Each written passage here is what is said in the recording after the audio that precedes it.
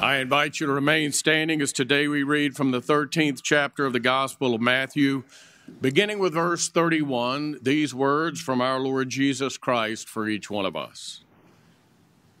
He put before them another parable. The kingdom of heaven is like a mustard seed that someone took and sowed in his field.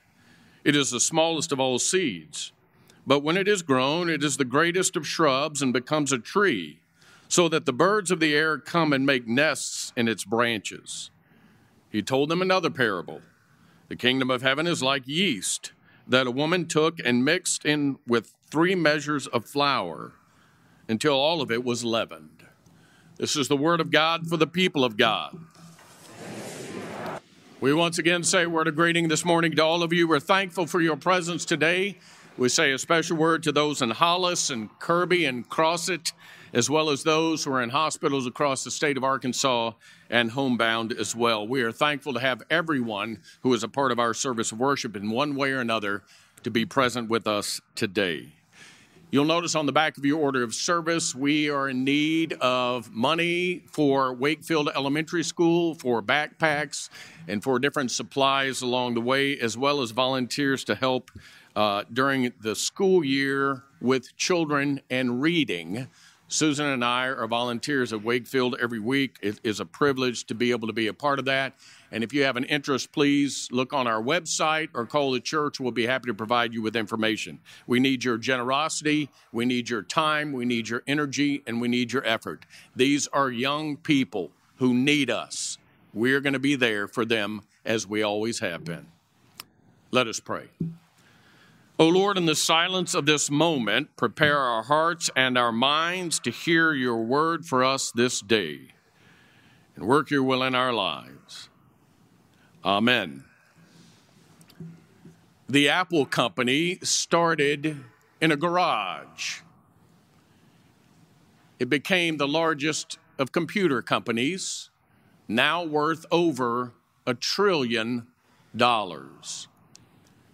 Amazon started as an online bookstore, and in its first few years of existence, it did not turn a profit.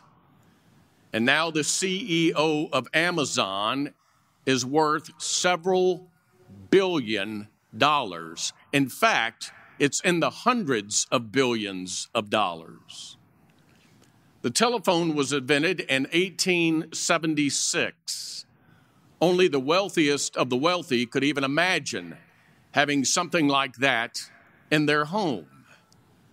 And now we all carry with us, everywhere we go, the capacity to communicate with anyone, anywhere, at any time. The telephone certainly has evolved. All of these businesses, these inventions, started small, and now they have grown into something enormous, something that, quite frankly, many of us can no longer imagine living without. What would it be like to live without our cell phone? Oh, we could only imagine the joy, right? Small things sometimes emerge into life-changing opportunities. Jesus tells us a parable about a mustard seed that is small, but when planted and nurtured, grows into a great big shrub. He also tells us about a little bit of yeast mixed with the right ingredients that can produce a staggering amount for people to eat. Those things that are small, says Jesus, with God's help, can do the most extraordinary of things to benefit the rest of us. Think about it for a moment. There are things in life that we experience that are very small to begin with, but we have become beneficiaries as a result. Think about the church. The book of Acts tells us when the church was born into existence, there were only 120 Christians. Now there are 2.5 billion Christians worldwide. The church started very small, an infinitesimal number of people compared to the overall population. And look what has happened as a result through human history. We think about those small things that are so meaningful and so powerful in our own lives. And Jesus says that's what the kingdom of God is like. That pervasive reign of God, the kingdom of heaven, the interchangeable words kingdom of God and kingdom of heaven. Matthew says kingdom of heaven when the other gospel writers say kingdom of God. And the reason Matthew uses heaven instead of God is Matthew's audience is a Jewish audience, and good Jews believed they did not have the right to utter the name of God. They were not worthy. So in Matthew's gospel, Jesus makes reference to the kingdom of heaven. It is interchangeable with the kingdom of God. It is something that can be very small, can seem rather inconsequential, but by God's great power, it can grow into something that is life-changing for all of humanity. So we never discount the small things we do as followers of Jesus Christ that can have a profound effect well beyond anything we could possibly imagine.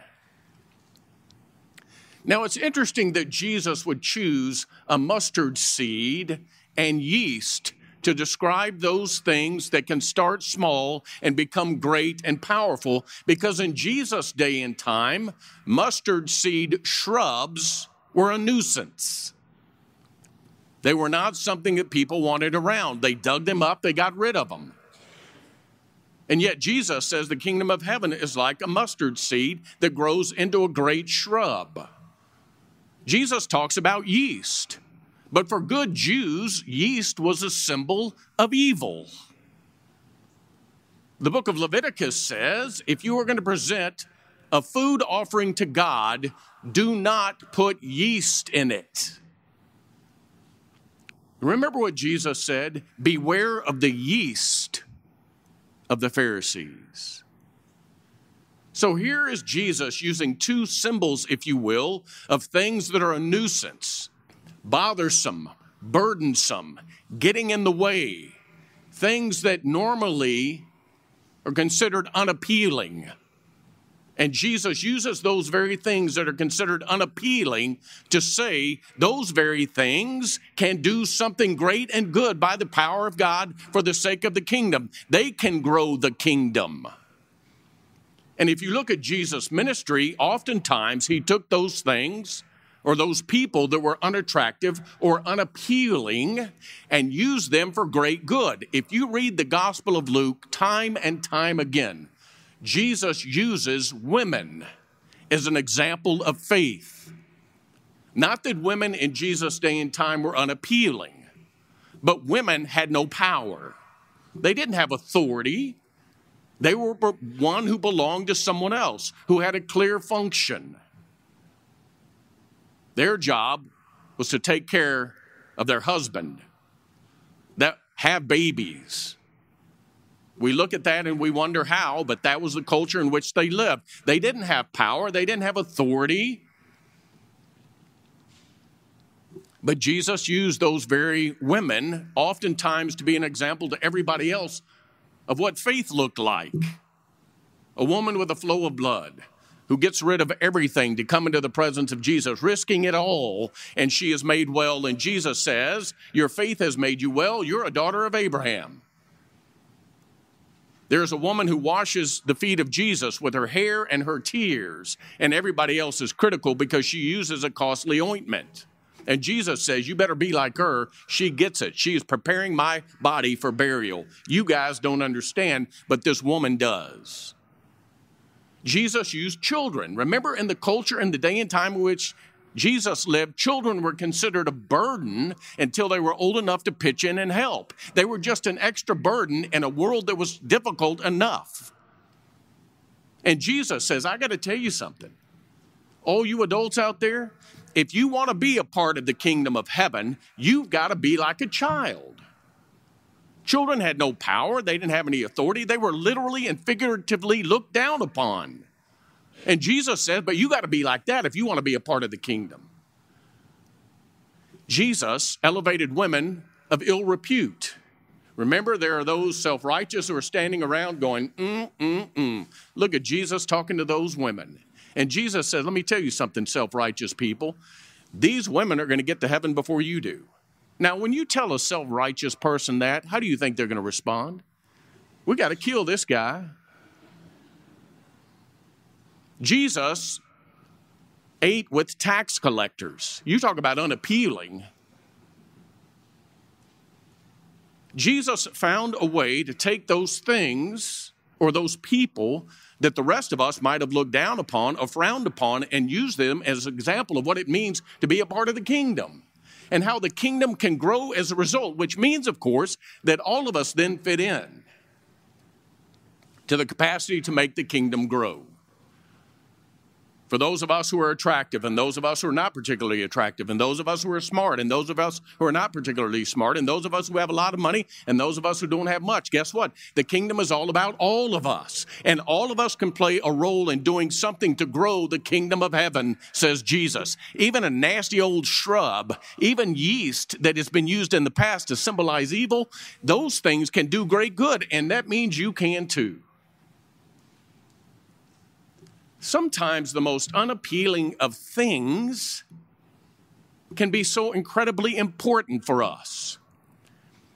There are those of us in this room, not everybody, but there are those of us in this room, in this beautiful sanctuary, who are old enough to remember the days when you actually had to go to the bank to make a deposit. You remember that?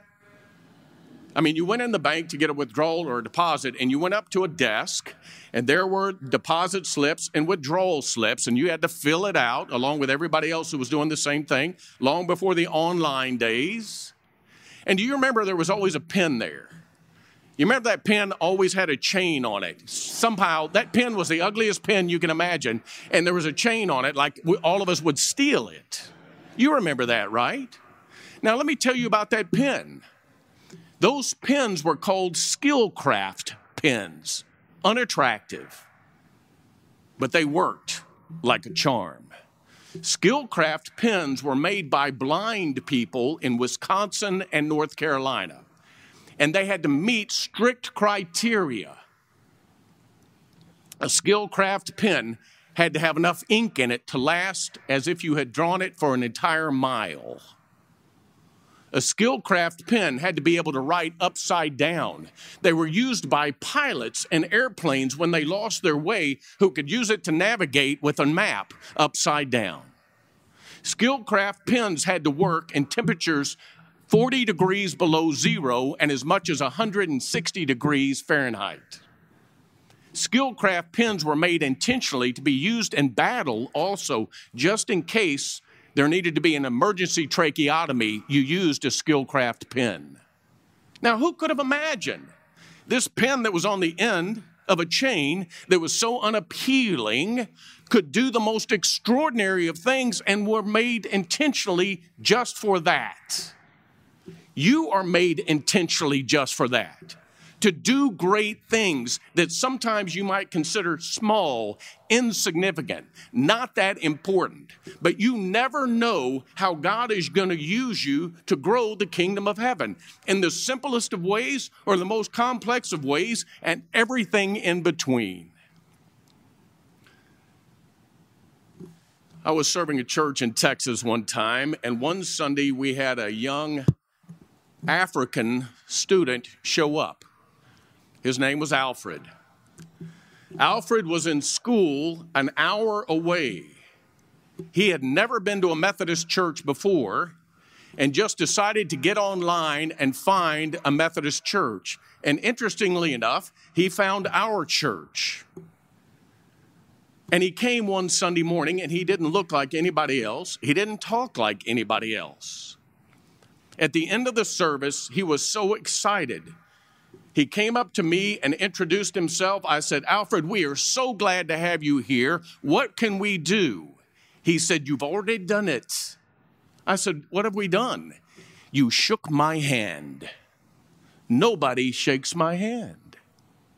These people shook my hand and shook my hand. It feels so good. Alfred started coming. Alfred quit the school he was going to go to school close to the church. Alfred is now a pastor of a mega church in Africa that is United Methodist. Now, it started, think about this. It started when someone shook his hand. Shook his hand. You talk about growing the kingdom, it's like a mustard seed, a little bitty thing. It's a handshake. Oh, but it's not a little bitty thing. It grows into something bigger and something bigger and something bigger and something great and good for the sake of the kingdom of heaven. Something as small and insignificant as a signature on a peace treaty can stop a war. It's just a signature, but no more death, no more destruction. Something as small as a tiny incision can relieve a staggering amount of pain. Something as little as a handful of people getting together and holding each other accountable spiritually can create a movement called the Methodist movement that would eventually birth an entire denomination. See, it's not always something big and grand. Sometimes Jesus tells us it's small, it's unappealing, it's not particularly attractive. But you let God go to work and you do your part, and it is amazing what can happen as a result.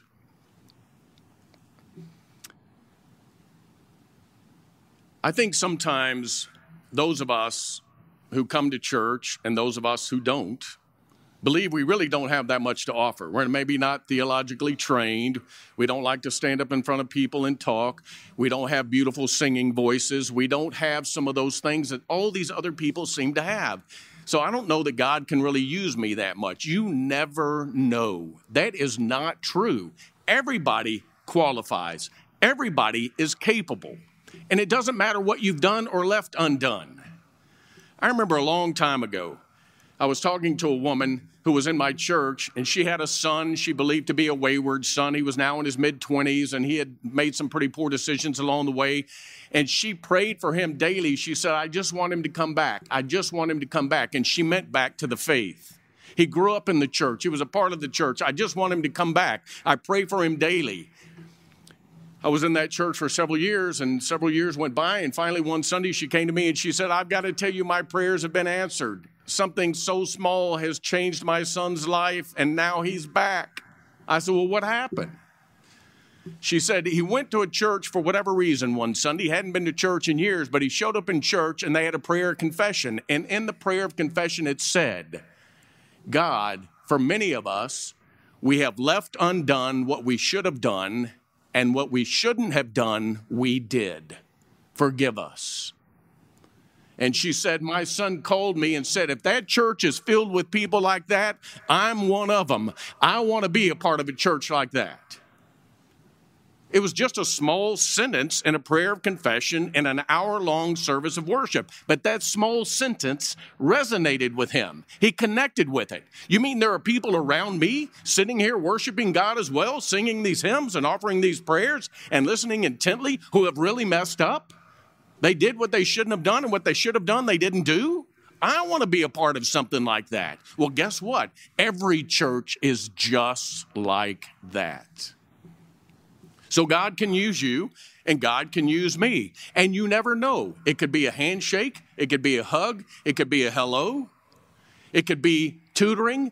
It could be volunteering. It could be who knows what. But you never know that small little gift that you give someone else that you may never even know you give can be like a mustard seed, grow into a great shrub, or like a little bit of yeast mixed with the right ingredients can accomplish great good.